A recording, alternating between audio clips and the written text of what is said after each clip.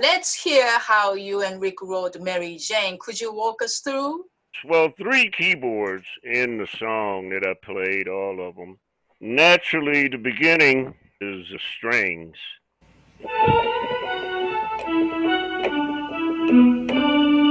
That's the string part in the beginning. Basically, what Rick had was just the first two chords, which is the B. In fact, they weren't even chords, they were just the notes.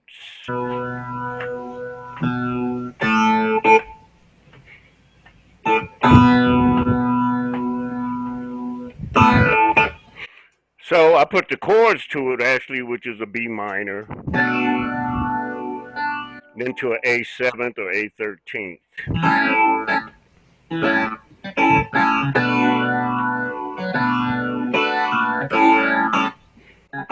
And the strings went with that.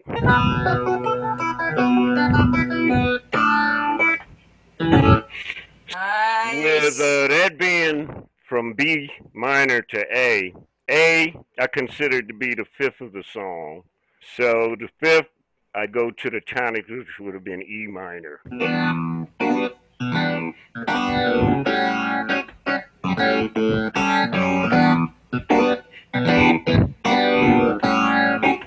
So this was basically the verse. I'm in love with Mary Jane. She's my main thing. So all of that took Mhm. place. And then the bridge, I played acoustic piano. Yeah, yeah, yeah, yeah.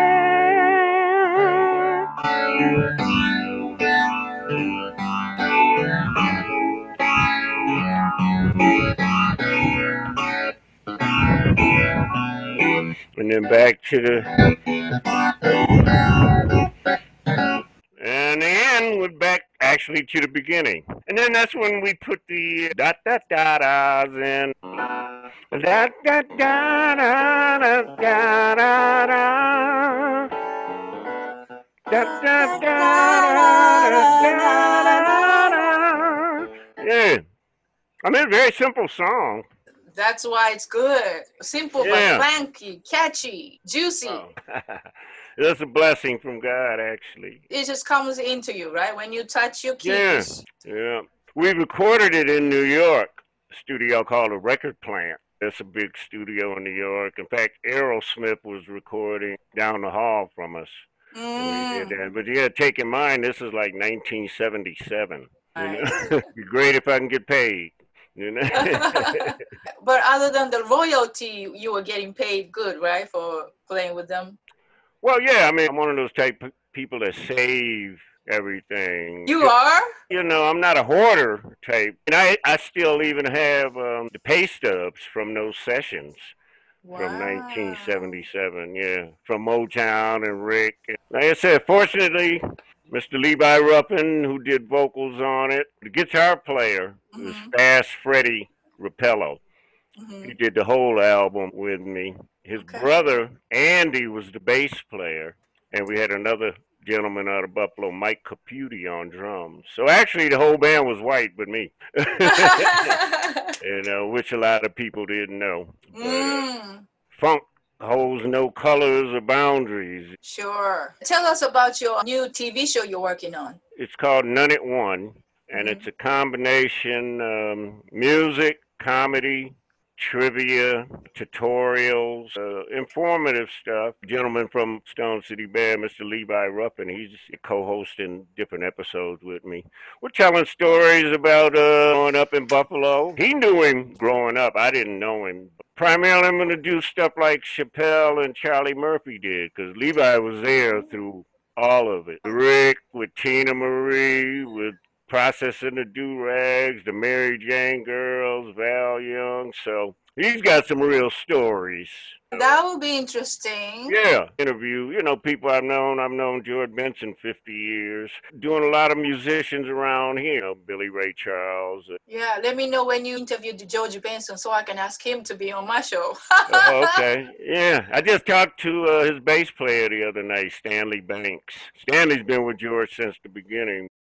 I also love your instrumental song, Buttons. It's sick. It shows how genius you are. How did you come up with that?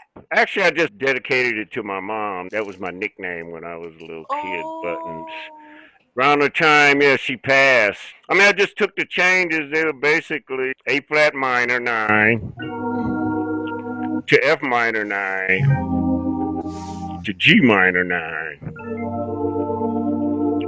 But it's like a Latin.